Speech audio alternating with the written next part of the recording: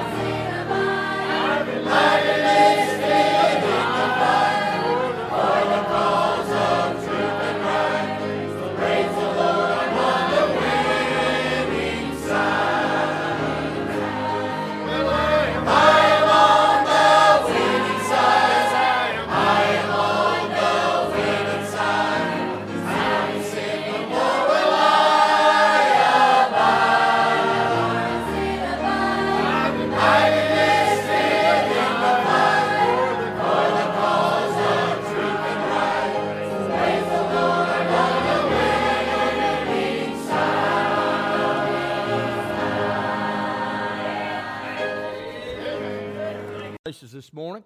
And once I give you these texts, you may even know what I'm going to be preaching on here in just a second. But I want you to turn with me to 1 Corinthians chapter number 3. And once you find 1 Corinthians chapter number 3, we'll be going to Romans chapter number 14.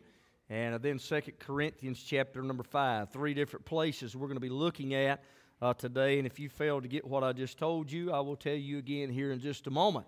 1 Corinthians chapter number 3 is where we're going to look first. Then we'll jump over to Romans 14.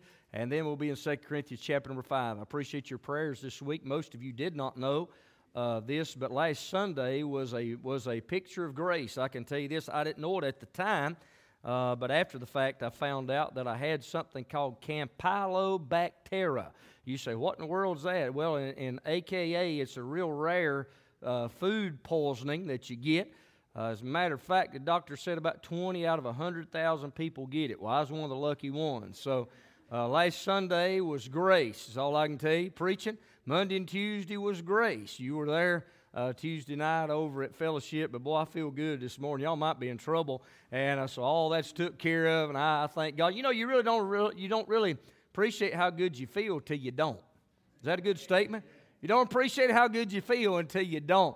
But I appreciate God's goodness and His help this week, and I appreciate the prayers of God's people. But this morning, the Lord has placed this on my heart. It's been a while since I've never preached on this particular text that I'm preaching today as far as message-wise, but I got to thinking this week and was doing some studying, and I had a lot of drive time yesterday and was thinking about this, chewing, meditating in my mind. And when I got home, I just compiled some things that the Lord put on my heart when it comes to the judgment seat of Christ. And that's what we're going to look at today. It'll be something that will be for believers only. This is a little more in-depth message, more in-depth than I normally would do on a Sunday morning. But I believe it's needed. I believe it's necessary. It's the message of the hour that God's placed on our heart.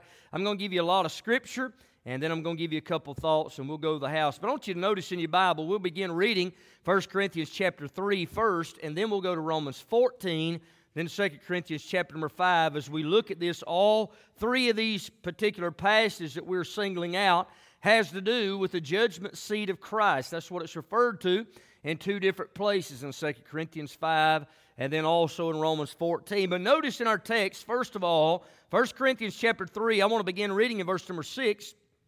The Apostle Paul, of course, is the human pen man, but the Holy Spirit of God is the one that, the supernatural agent that penned this down. And in 1 Corinthians 3 and verse 6, the Bible said, I have planted, Apollos watered, but God gave the increase. And that is still the only thing we can do too, by the way. We can sow the seed, we can do the water, but only God can give the increase. Man does not have the power to give the increase. We can sow the seeds of the Word of God. We can water folks with the Word of God, but only God can give the increase. But look at verse 7. So then neither is he that planteth anything, neither he that watereth, but God that giveth the increase. Now, we all need this. We've been focusing on this, seemed like the last week or two. I preached on the selfaholic, somebody that's addicted to themselves. A lot of folks think very highly of themselves. If you don't believe it, just ask them, and they'll tell you. Amen. Well, listen. The seed sowers and the seed waters is not the important ones. It's God that gives the increase. That's why He is to receive all honor. He is to receive all glory. He is to receive the preeminence. And God said right there that neither is he that planteth anything, neither he that watereth, but God that giveth the increase. Now verse 8, now he that planteth and he that watereth are one, and every man shall receive his own reward according to his own labor. Now notice the phrasing. His own reward for his own labor. So there's rewards that will be meted out, and he explains that in greater detail. Look at verse 9.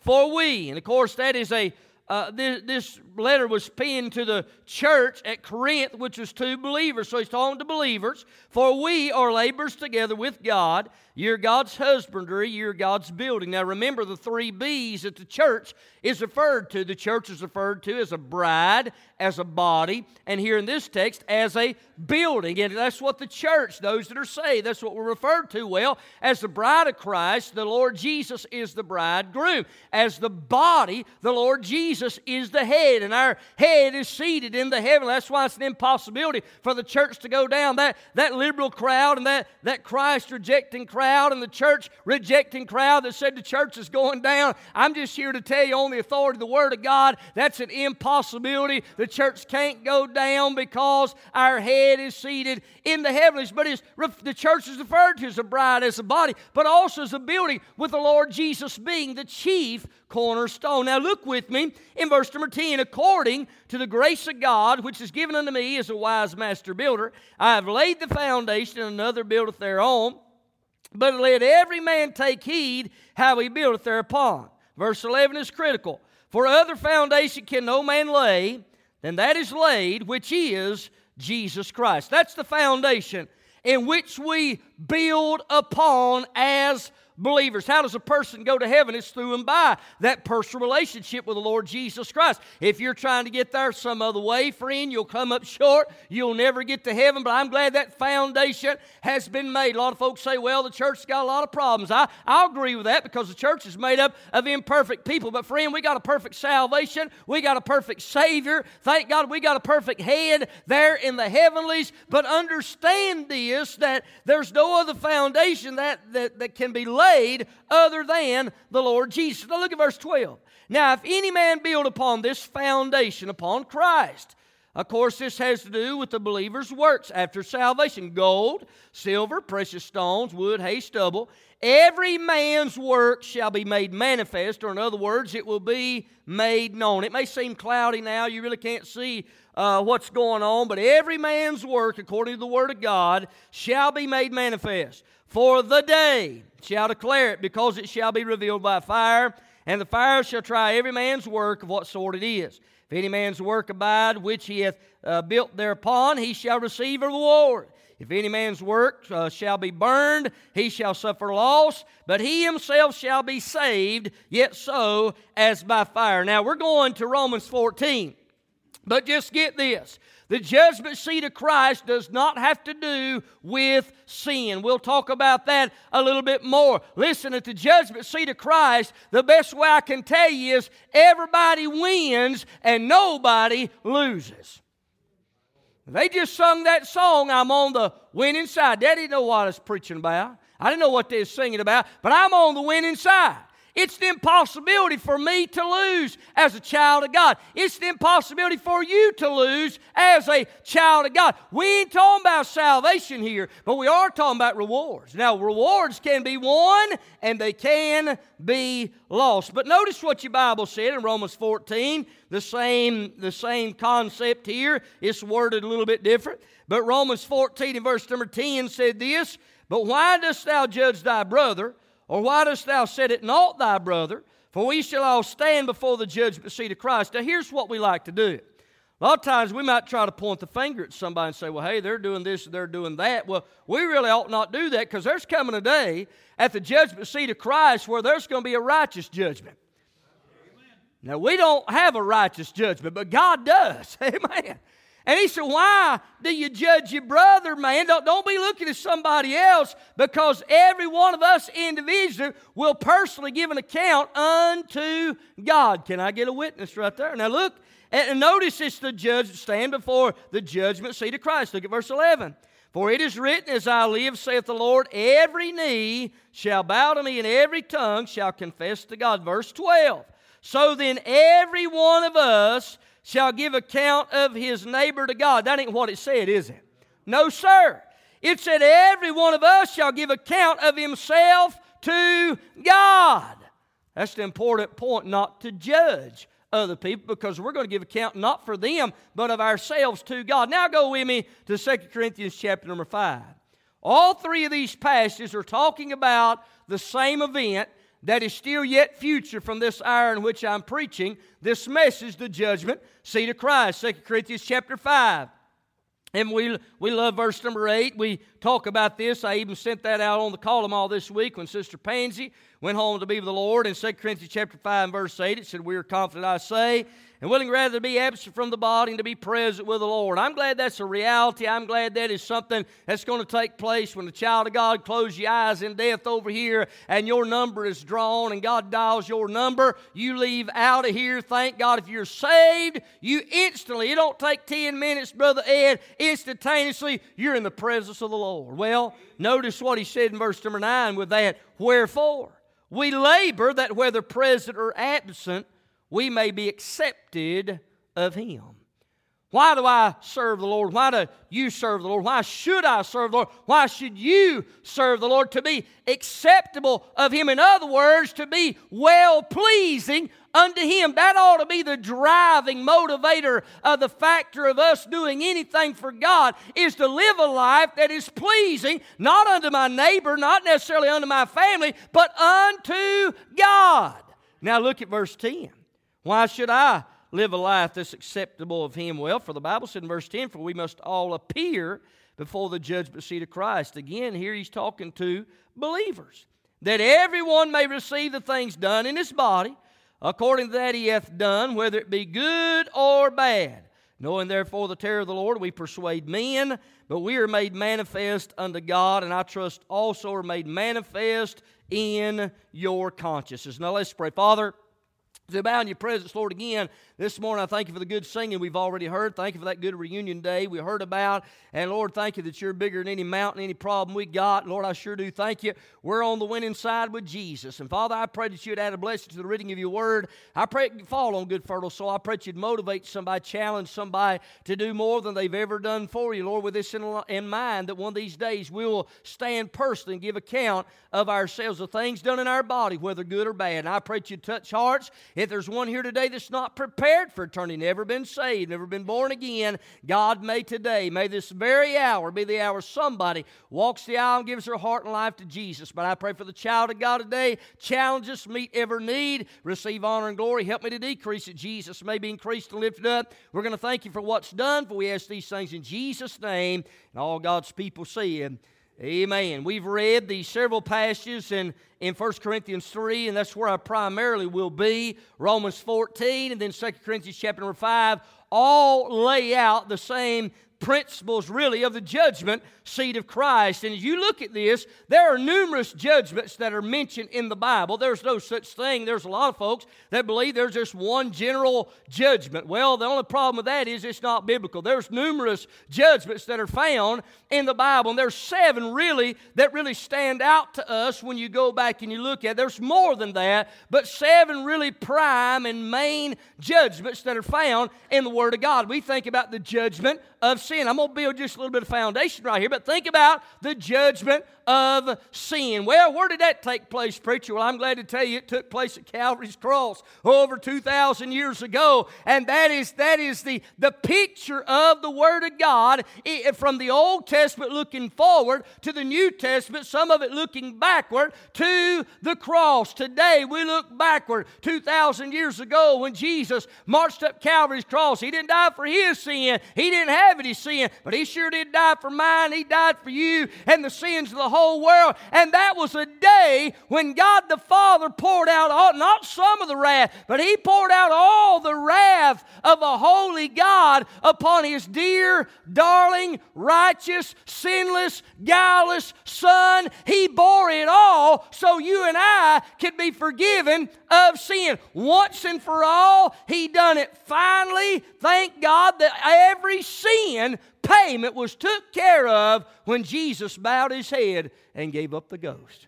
That was the judgment of sin.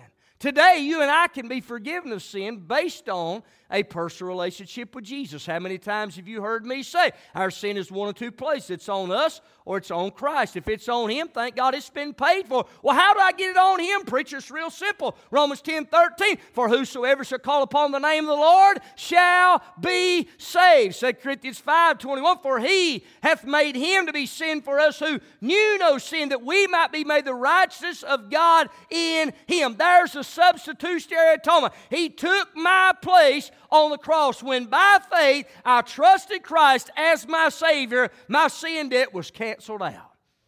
Amen. Past, present, future sins were canceled out. And it's all based upon God's judgment on sin. And we find that at Calvary when Jesus took our place. There's also the judgment of self. You say, well, talking about, preacher, did you know that it's our responsibility to not judge others, but to judge ourselves? Hey, well, listen to this. In 1 Corinthians chapter number 11, and of course the context of that, he was dealing with the Lord's Supper and communion. But in 1 Corinthians 11, and verse 31 and 32, for if we would judge ourselves, we should not be judged. But when we are judged, we are chastened of the Lord, that we should not be condemned with the world. There's one thing that we ought to do. Now, we're quick to point the finger at somebody else, but sometimes it's hard to look in the mirror. But that's what we're supposed to do. And if we would judge ourselves, it would keep the chastening hand of God off of our behind. Amen. Hebrews 12, whom the Lord loveth, he scourgeth and he chasteth every son whom he receiveth. We could avoid some chastening hand if we'd get our eyes off everybody else and get eyes on ourselves. Because if we judge ourselves, we're going to have confession, so we stay in perfect fellowship with the Father. I hope that makes sense. I wish I could park right there for about 30 minutes, but I got to move on. I'm just hitting this introduction. But these judgments, there's a judgment of sin, and there's a judgment of self that it's up to us to do. That's why where Jesus said, come take up your cross, follow me. And then he said, deny yourself. Your biggest enemy is not the devil, it's not the flesh, it's not the world, it's yourself. Brian's biggest enemy is Brian. Whether you like to agree with it or not, your biggest enemy is you. But God tells us that there ought to be some self-judgment, and it would keep the disciplined hand of the Lord off of us. Amen. If we would. So there's the judgment of sin, the judgment of self. There's the judgment seat of Christ we're going to talk about in just a moment. We also notice there's the judgment of Israel. And, of course, that's going to take place here on the earth at the end of the tribulation period. According to the book of Ezekiel, chapter number 20, before the children of Israel go into the millennial reign of Christ, the 1,000-year reign of Christ, there's going to be a judgment of Israel, those that have survived through the great tribulation period. Then there's a fifth judgment, of course, the judgment of the Gentiles. That's laid out, of course, in Matthew's Gospel, chapter number 25, where it talks about the sheep and the goats and where there'll be separation. And what's he talking about? Those Gentiles that make it through the tribulation period, there will be a time there where they will be judged, and some will be separated. Some will be ushered in to that 1,000-year reign of Christ as well. But those five judgments, then there's a sixth judgment of Satan and those fallen angels. We think about Jude, verse number 6. We think about 2 Peter, chapter 2, and verse number 4. And also Revelation, chapter number 20, where 6 times it talks about the 1,000-year reign of Christ. Well, at the end of those 1,000 years, because see, right now, Satan is loose, seeking whom he may devour. But during that 1,000-year reign of Christ, you read the first few verses of Revelation 20, he's going to have a great chain upon him, and the Lord's going to shut him up there for 1,000 years, and he's going to be unable to work during that 1,000-year reign. But at the end of that, he's going to be loose for just a little season. But then God, the hammer of God's judgment, is going to fall on him and his angels. For the Bible said in Revelation 20 and verse number 10, of the devil that deceived them was cast into the lake of fire and brimstone, where the beast and the false prophet are, and shall be tormented day and night forever and ever. So when you think about these seven judgments, main judgments in the Bible. You got the judgment of sin took place at Calvary. The judgment of self, we are to judge ourselves. The judgment seat of Christ, which we're going to examine this morning with the help of God. We think about the judgment of Israel on earth right after the tribulation period. The judgment of the Gentiles right after the tribulation period. Then the judgment of Satan and his fallen angels at the end of the 1,000-year reign of Christ. But then we think about the great white throne judgment. Revelation chapter 20, verse 11 through 15, that is for unbelievers only. Unbelievers, all from Adam's day all the way to the last person. That's where all the unbelieving dead, small and great, the Bible said, shall stand before God. And it's not a second chance. They've already had their opportunity. Death and hell is going to deliver them up. They're going to stand before God and be cast into the lake of fire. What a tragic day that's going to be. Friend, if you're here today and you're lost and you've never been saved, that's where you're headed.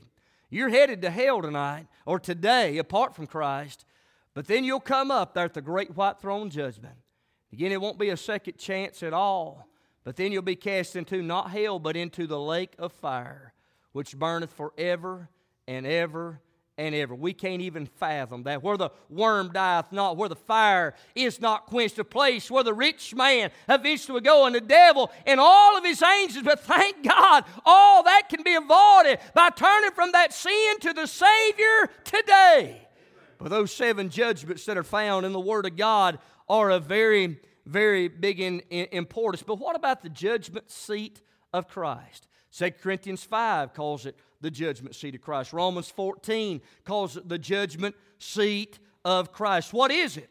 Where will it be? Who will be judging? Who will be judged? Will there be rewards? Will there be regrets? I say absolutely. There's going to be rewards, but there will be regrets. I want to answer just a few of those questions. All these start with P. But I want you to see the point.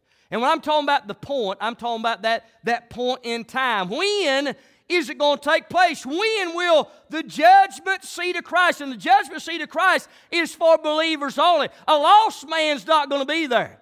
1 Corinthians 3, Romans 14, 2 Corinthians 5 have nothing to do with a lost man. This has to do with a saved man and a saved woman, that their sins are forgiven, but they're standing in the presence of God and they're giving an account of themselves unto God, of what they've done in their body since they've been saved, whether good, whether bad.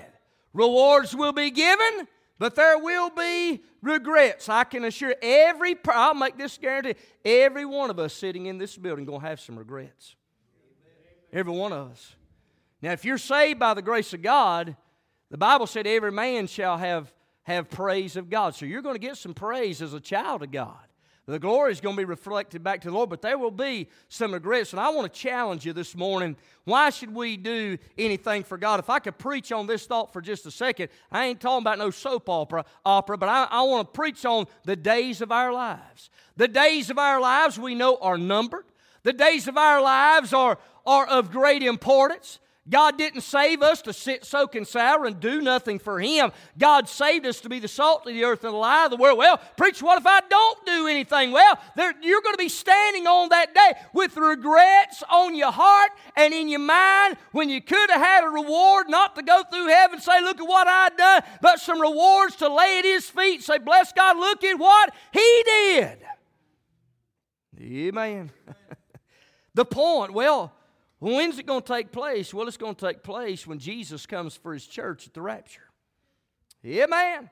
That's the time when I believe, according to the Word of God, that the judgment seat of Christ will take place. He's coming to get the bride of Christ. He's coming to get the building. He's coming to get the body. Listen, watch here in 1 Corinthians 3, in verse number 13. Every man's work shall be made manifest, for the day shall declare it. What day? That day when Jesus returns, and that day that we stand in His presence. So we give account of ourselves, what's been done in our body since salvation.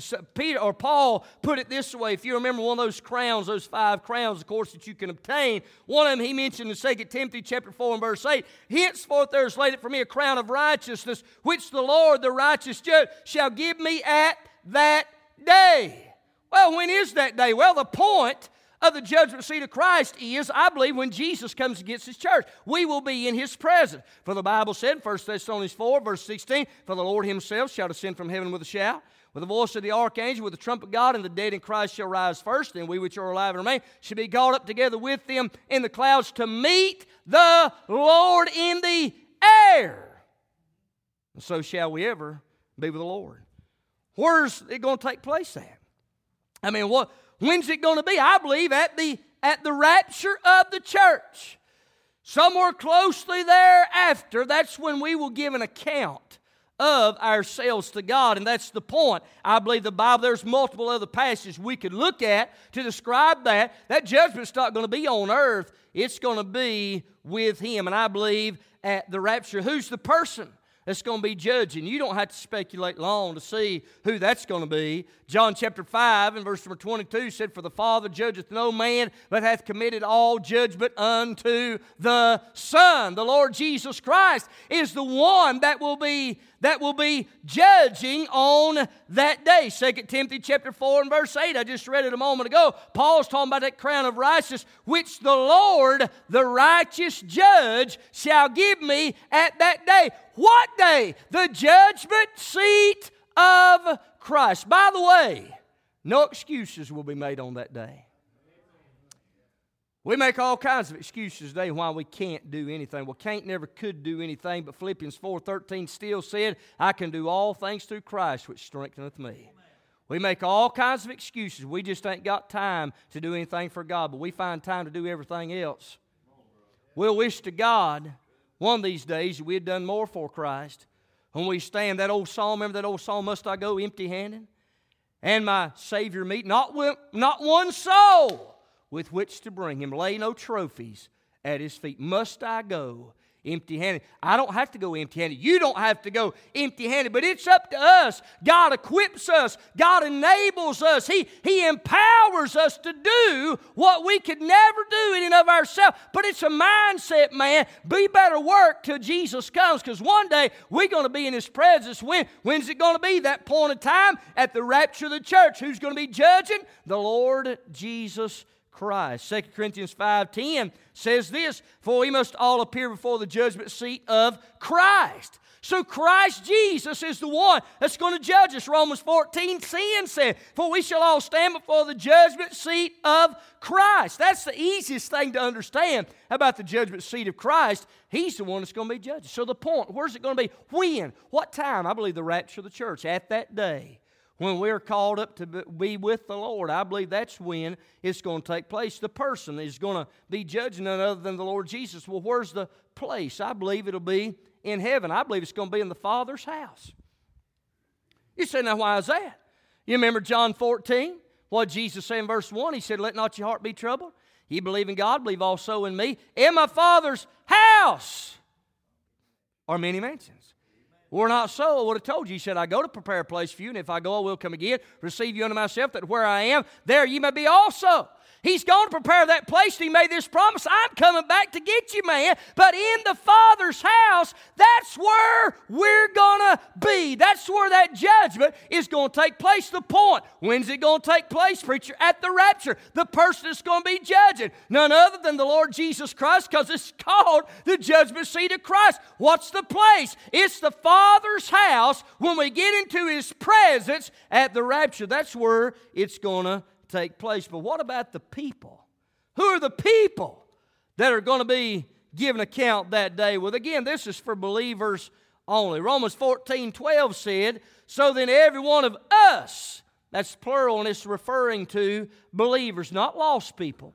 Lost people will stand at the great white throne judgment at the end of the 1,000-year reign of Christ. But the judgment seat of Christ at the rapture, that's where believers will give that account unto the Lord. "So then every one of us shall give account of himself to God." Notice 1 Corinthians 3:9 again in your Bible. "For we," there it is again, plural, "for we are laborers together with God. Ye are God's husbandry. Ye are God's building." That building, another reference to the church of the living God. You got the body, you got the bride, and you got the building, with Jesus being that chief cornerstone. That's the people that's going to be judged, believers. But here's where I really want to look. You see the point. When's it going to take place, preacher, to rapture? Who's the person that's going to judge? It's the judgment seat of Christ. He's going to be doing. Where's the place? In the Father's house. There, after we're raptured out of here. The people, that's for believers only. But what's the purpose, Brother Harold? What is the purpose of the judgment seat of Christ? Everything that God does, He's got a plan. He's got a purpose. Sometimes He has a program for it all, but He's got a reason by it. And all of it is for Him to get the glory. Amen. But what is the purpose of the judgment seat of Christ? It's not a judgment of sin, because again, sin was took care of on Calvary's cross. A lot of folks have got this idea And there's a lot of people they can't get in their mind. They got this concept, well, that's where my good, if my good outweighs my bad, then God will let me in. It has nothing to do with sin, man. At this particular point, the reason that you're in His presence is because your sins have been forgiven. Amen. Listen now, Ephesians chapter 1 and verse 7, in reference to the Lord Jesus Christ, in whom we have redemption through His blood, the forgiveness of sins according to the riches of His grace. My forgiveness, oh listen, Brother Ed, my forgiveness ain't based on my goodness. It ain't based on my badness. My forgiveness is based on His riches. And friend, you'll never be able to spend what God has at His disposal. He's got a vast supply. My forgiveness is not based on what I do, but what He did over 2,000 years ago on a rugged cross. So get out of your mind, the judgment seat of Christ has nothing to do with sin. Sin's done been took care of. 1 John 2:12 said, I write unto you, little children, because your sins are forgiven you for His name's sake. See, I'm forgiven because of His name's sake, not because of me, not because of what I do, what I don't do. My sin is forgiven because I got a personal relationship with the one that was able to sign my pardon, to set me free, to cut me loose to the bondage and the shackles, to pick the chains that had me bound. Glory to God, I'm going to heaven forgiven of sin because of Jesus and Him alone. This judgment ain't got nothing to do with sin. Romans chapter 8, verse number 33, get this now.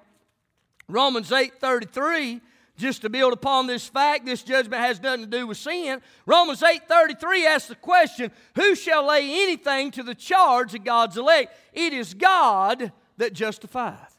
When God forgives us of sin, there's nothing that can trump that. There's no other judicial authority in the universe. God is the only authority. He's the final authority. Who can lay anything to the elect? Nobody can. Verse 34 said, who is he that condemneth? It is Christ that died, yea, rather that is risen again, who is even at the right hand of God, who also maketh intercession for us. Thank God our sins are forgiven. Now, by the way, this is a concept. I've had more questions about this, Brother Ed, and a lot of it comes from people that's not in church, but I've had this question of folks that's in church. Brother Brandon, they'll say, well, now, preacher, what if when I die I hadn't confessed my sin? It don't matter. If you're saved, confession is based upon fellowship with God. Now, there's a lot of individuals that maybe we call backsliding, but backsliding is an exclusive Old Testament term. You can get out of the will of God. That's more of a lined up with New Testament thinking, being out of the will of God. There's people that are saved that are not Christians. You know, there's a difference between a Christian and a believer, right? A believer is someone that's forgiven of their sin. A Christian is somebody that's Christ-like. Not all believers are Christ-like. That's right. Amen. They're not. I have no idea. Where was I going with that, Brother Brandon? Help me right here. Where was I going? Because I ain't got a clue. I was talking about something before I just made that statement.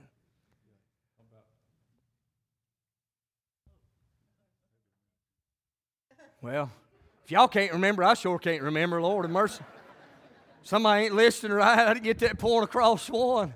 But listen, when it comes to forgiveness of our sin, listen, Jesus has, I know where I was going. Here we are. Thank you, Lord. Thank you. The questions that come. They'll say, well, what's going to happen to that sin that I hadn't confessed to? Again, it's going to be, if you're saved, your past, present, and future sins were took care of. Never to be remembered again. It's cast into the depths of the sea. Now, I don't want to meet God out of the will of God. I don't want you to meet God out of the will of God. But the judgment seat of Christ is not where you answer for sin, because again, that sin is on one of two places. It's on you or it's on Christ. But there's a lot of people got this baloney philosophy and theology. Oh, well, I guess they died and went to hell because they were living in sin and they never got right with God. Well, think about this. What if you're going down the road, Brother Randy, and all of a sudden one of these bicycles come out and maybe you hit them and they fly through the windshield and they end up killing you? And there's a bad thought going through you. That's a bad scenario, but I'm just saying. That'd be a tragic deal there, but I'm just saying. Maybe you said a bad word or thought went through your mind and boom, you're dead. Where do you go? Hey, if you say by the grace of God, you go to be in His presence. Amen. Period. You see, our sin's either been dealt with or it's not been. Thank God. And that does not give us a license to sin, by the way. I even had a lady tell me years ago, she said, well, preacher, I'm going to go ahead and sin because I know God's going to forgive me, and I'm just going to go, man, that's dangerous. I mean, flat out dangerous. But this is not a judgment of sin. It's what I'm trying to get. Well, what is the purpose of the judgment seat of Christ? Here it is. Notice in your Bible, look at verse number 12. Notice what the Bible said, 1 Corinthians 3, verse number 12. Now, if any man build upon this foundation, what foundation? The foundation of the Lord Jesus Christ. All right, you're saved by the grace of God. We begin to live this life as victorious believers in Christ. Now, if any man build upon this foundation gold, silver, precious stones, wood, hay, stubble. I want you to notice that it's not the quantity of the work, but it's the quality of the work. He gives three classes of valuable things and three classes of invaluable. He gives things of worth and then things that are worthless. Notice verse 13. It's not the size of the work that's going to be called into question. It's the sort of work. Look at verse 13. Every man's work shall be made manifest or made known, for the day shall declare it, because it shall be revealed by fire, and the fire shall try every man's work of what sort it is. Not what size it is, but what sort it is. You see, there's folks that are in the backwoods, the North Carolina, the mountains of Virginia, mountains of West Virginia, might just have a handful of people. God's not going to judge them on the size of the ministry God's called them to. It's going to be the sort of work. It ain't about the quantity. It's about the quality. It's not about the size. It's about the sort. That's what we're going to be called into question. Romans 14:12 puts it this way, so then every one of us shall give account of himself to God. That's what it is in a nutshell. It's where I'm going to give account, Brother Ed, to God of myself. Brother Ed, it's where you're going to give account of yourself to God on that day. What am I going to give account of? Well, did I build upon with wood, hay, stubble? Or did I build with gold, silver, precious stones? Did I use things that were enduring, that had eternal value, or not? All that will be made manifest. It'll be made known. The smoke will settle. The dust will clear. Rewards will be divvied out if there are any. If not, it'll be burned up. But according to the Word of God, you'll be saved, yet so as by fire. That's why I said there's no losers. In 1 Corinthians chapter 3, we're all winners. But some are going to walk away with more rewards than others for the life that they lived for the cause of Christ. We ought not want to stand in His presence unprepared. But our stewardship will be on full display. Again, this is not a judgment of sin. If we could put it this way, the judgment seat of Christ is not a judgment of sin, it's a judgment of service.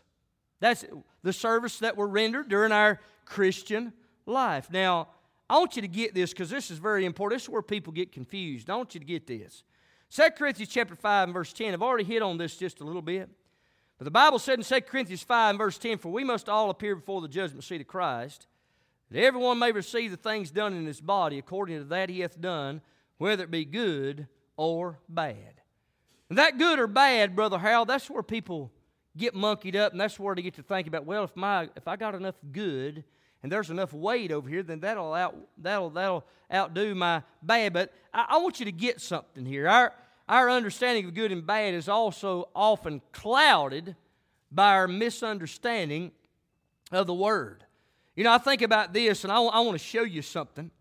When you think about bad in the Bible, and when it comes to Greek, and listen, I'm not going to give you some Greek lesson, but some of that reflects back on the studies of Greek when I went through that. There's several different words that are used, especially in the New Testament. One is found in Matthew 13, where the word bad is used. Matthew 22, bad is used. And then right here in 2 Corinthians chapter number 5, the word bad is used. In all three of those, although it's translated bad in English, they all have three different meanings when it comes to bad. You say, well, what are you talking about, preacher? I just want to show you something here. I'm going to flip back and you jot this down. Now, Matthew 13, I want you to listen to the word bad. Now, this has to do at the end of the age. And Matthew 13 and verse number 47, it talks about this net. Again, the kingdom of heaven is likened to a net that was cast into the sea and gathered of every kind, which when it was full, they drew to shore and sat down, listen, and gathered the good into vessels, but cast the bad away. He's talking about good and bad in that context in Matthew 13. He goes on to say in verse 49, so shall it be at the end of the world. The angels shall come forth and sever the wicked from among the just, and shall cast them into the furnace of fire. There shall be wailing and gnashing of teeth. He's talking about good and bad in verse 48. But the bad that is here in Matthew 13 is a different word that is found in 2 Corinthians chapter 5. The bad that is found in Matthew 13 has the idea of rotten, corrupt, and degenerate. You think about degenerate deist. That's something that break down over time. Well, think about this has to do with moral and ethical behavior. This net was gathered in and they looked, the good was put in vessels and the bad was cast away into fire. That bad moral and ethical behavior, that's what that bad means. Then you go over to Matthew 22. Matthew 22, remember that great supper that was bidden? And a lot of them didn't come, Brother Harold. Remember that? What Jesus say? Go out into the highways and the hedges. You compel them to come in. Well, listen to this. Matthew 22, you'll find good and bad again right here. Matthew 22 and verse number 9. Go ye therefore into the highways, and as many as ye shall find, bid to the marriage. So those servants went out in the highways and gathered together as many as they found, both bad and good. And the wedding was furnished with guests. Now, the bad here has to do with evil and unrighteous people. That is moral, and that's ethical again. Both of those two bads in Matthew 13 and Matthew 22 has to do with moral and ethical failure. 2 Corinthians chapter 5, that's not the bad that is used. The bad that is used that I just read to you out of 2 Corinthians chapter 5 and verse 10, where it said that everyone may receive the things done in his body according to that he hath done, whether it be good or bad. That bad translated right there, it's not talking about something moral or something ethical. It's talking about something that is worthless or valueless, something that's bad. Now, let's give you an example. Let's say, and I don't think there's a Johnny in here. Let's say, Brother Danny, we'd say, well, Johnny went out and he made a bad decision and he cheated on his wife, so he was a bad boy. We'd say, well, that's moral and that's ethical. We could say, oh, Susie went out here and she got on the phone, she got on Face Junk, and she started texting people and started gossiping about people and said, well, Susie's been a bad girl. That's moral and that's ethical. But then we could say, well, Brian made a bad decision because he ate that piece of chicken that was raw and ended up getting Campylobacteria. Now, that wasn't moral, that wasn't ethical. It was just something that was worthless, something that was useless, something that was of no value. You see the difference between the two? Something that's worthless. Here, when he said we'll receive the good and the bad done in our body, those things that have eternal weight, man, they're going to stand the test of time. Those that don't have eternal value will be cast. Let's put it this way. Let's say I could go mowing my yard. That's not nothing. There's nothing wrong. There's nothing moral, nothing ethically wrong about that. But there's no eternal, listen to me now, there's no eternal value with me mowing my yard. I got news for you. There ain't no moral value with you, or there's no eternal value with you mowing your yard. You say, well, I'm going to go fishing. There ain't nothing wrong with fishing. There ain't nothing moral or ethical about that as long as you don't lay out of the house of God. But just get this. Doing that, there's no eternal value there. But what about handing a gospel tract to somebody? How about quiet time in your Bible? How about praying to the God of heaven? How about giving somebody a call that's struggling, going through a hardship in their life? That's eternal weight. That's eternal value. That is the gold. That is the silver. That is the precious stones that will stand the fire. That's where rewards are. But everybody else that never has the places eternal value on things and on the souls of men and the souls of women and the things of God, all that's going to burn up like wood, hay, and stubble. Now, basically, that's what it boils down to. Eternal value. It's what I'm doing today. It's what I'm doing tomorrow, if the Lord permits it. Is that of eternal value? Or is it of worthless? Is it bad? That's the meaning here. Is it bad? Is it worthless? Is it useless? There'll come a day we stand before God and listen. We'll be in the presence of the Lord. I'm a firm believer this ain't none of us going to be pushing to get to the front of the line at the judgment seat of Christ. Amen. None of us are. Will rewards be handed out? You better believe they will be. Again, it's not for us to go through heaven and show off what we've done, but we're to show off what He did. We'll lay those crowns at His feet. But understand, one of these days we will stand in His presence. I'll close with this. Sister Savannah's coming. The Lord's also going to examine during that day and test our motives, our mindset, our conduct, our behavior, our service for Him. When we give account of our stewardship. Listen to this, 1 Corinthians 4 and verse 5. Therefore judge nothing before the time until the Lord come. Well, when He comes, that's when He's going to judge. Who both will bring to light the hidden things of darkness and will make manifest the counsels of the hearts, and then shall every man have praise of God. Now, I want you to get this. I don't want this to be a negative thought or concept in your mind. Again, there's no losers at the judgment seat of Christ because you've been forgiven of sin. We're standing in His presence. You'll be a victor. But man, I don't want to go empty-handed. I want to be a good steward. God has entrusted me and He's entrusted you with everything we have.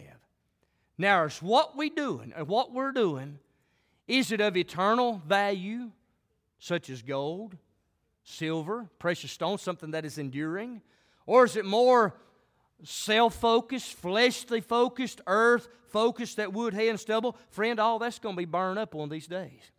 And at the end of the day, there'll be no excuses. All of us had that opportunity. Will there be rewards? Absolutely. Will there be regrets? You better believe they will be. Because understand, this will take place, I believe, right when the rapture takes place.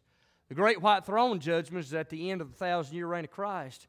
Revelation 21 and verse number 4, God don't wipe the tears away until after the great white throne judgment, after the judgment seat of Christ.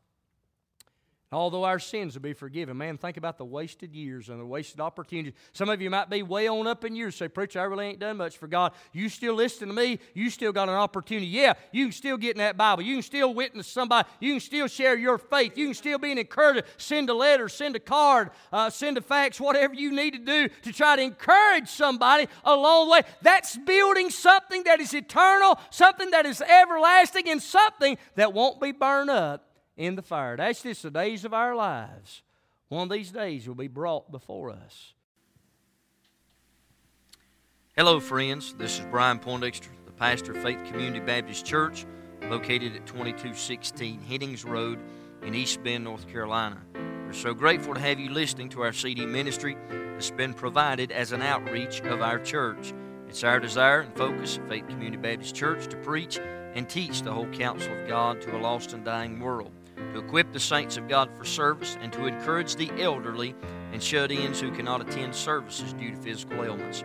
We meet every Sunday morning at 10 a.m. for Sunday school for all ages, and our Sunday school hour is followed by our worship service at 11 a.m. with old-fashioned singing and preaching from the Word of God. We meet back every Sunday night at 6 p.m. for our worship service, and every second Sunday night of each month we have what's called an Eat and Meet service. After our 6 p.m. service, we gather in the fellowship hall for food and fellowship. On Wednesdays, We meet back at the church for our midweek worship service with choir singing and preaching again from God's holy word. Our ladies prepare a meal each Wednesday prior to our service from 5:30 p.m. to 6:30 p.m. I give you and your family a cordial invitation to be with us at any or all of our service times. Above all, you may be listening today, and maybe you've never made a personal commitment to the Lord Jesus Christ. Friend, that's the greatest decision anyone can ever make in this life. Too many folks prepare for vacation, they prepare for retirement, they seem to prepare for everything, but sad to say, many make no preparations for eternity. The reality is very clear. We all will leave this world someday. For the Bible says in Hebrews chapter 9 and verse 27, "And as it is appointed unto men once to die, but after this the judgment." You must understand that you are guilty before a holy God.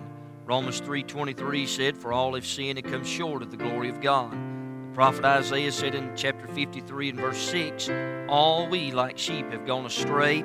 We have turned every one to his own way, and the Lord hath laid on him the iniquity of us all."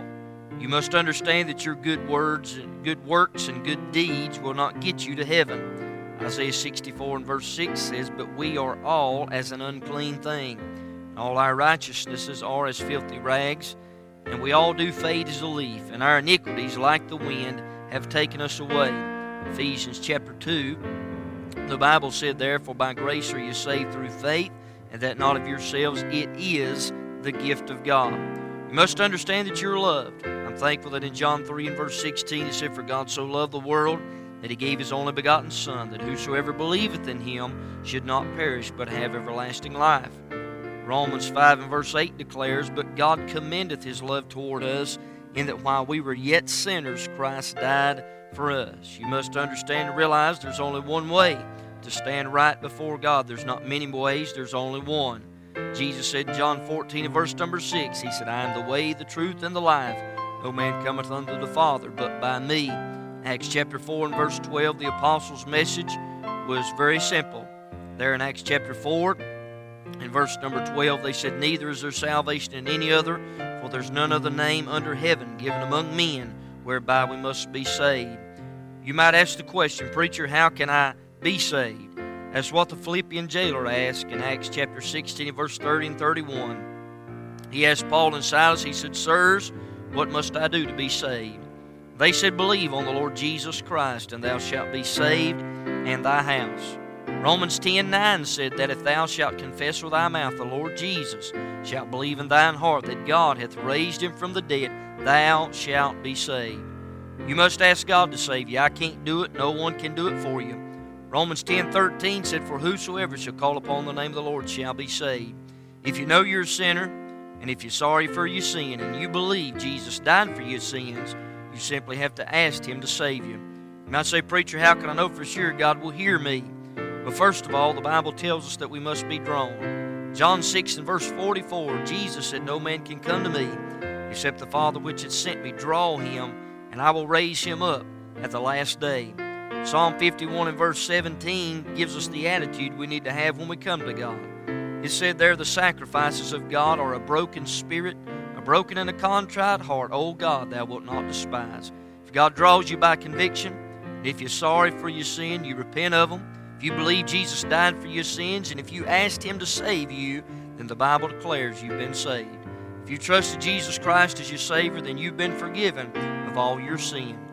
Romans 8:1 declares, "There is therefore now no condemnation of them which are in Christ Jesus, who walk not after the flesh, but after the Spirit."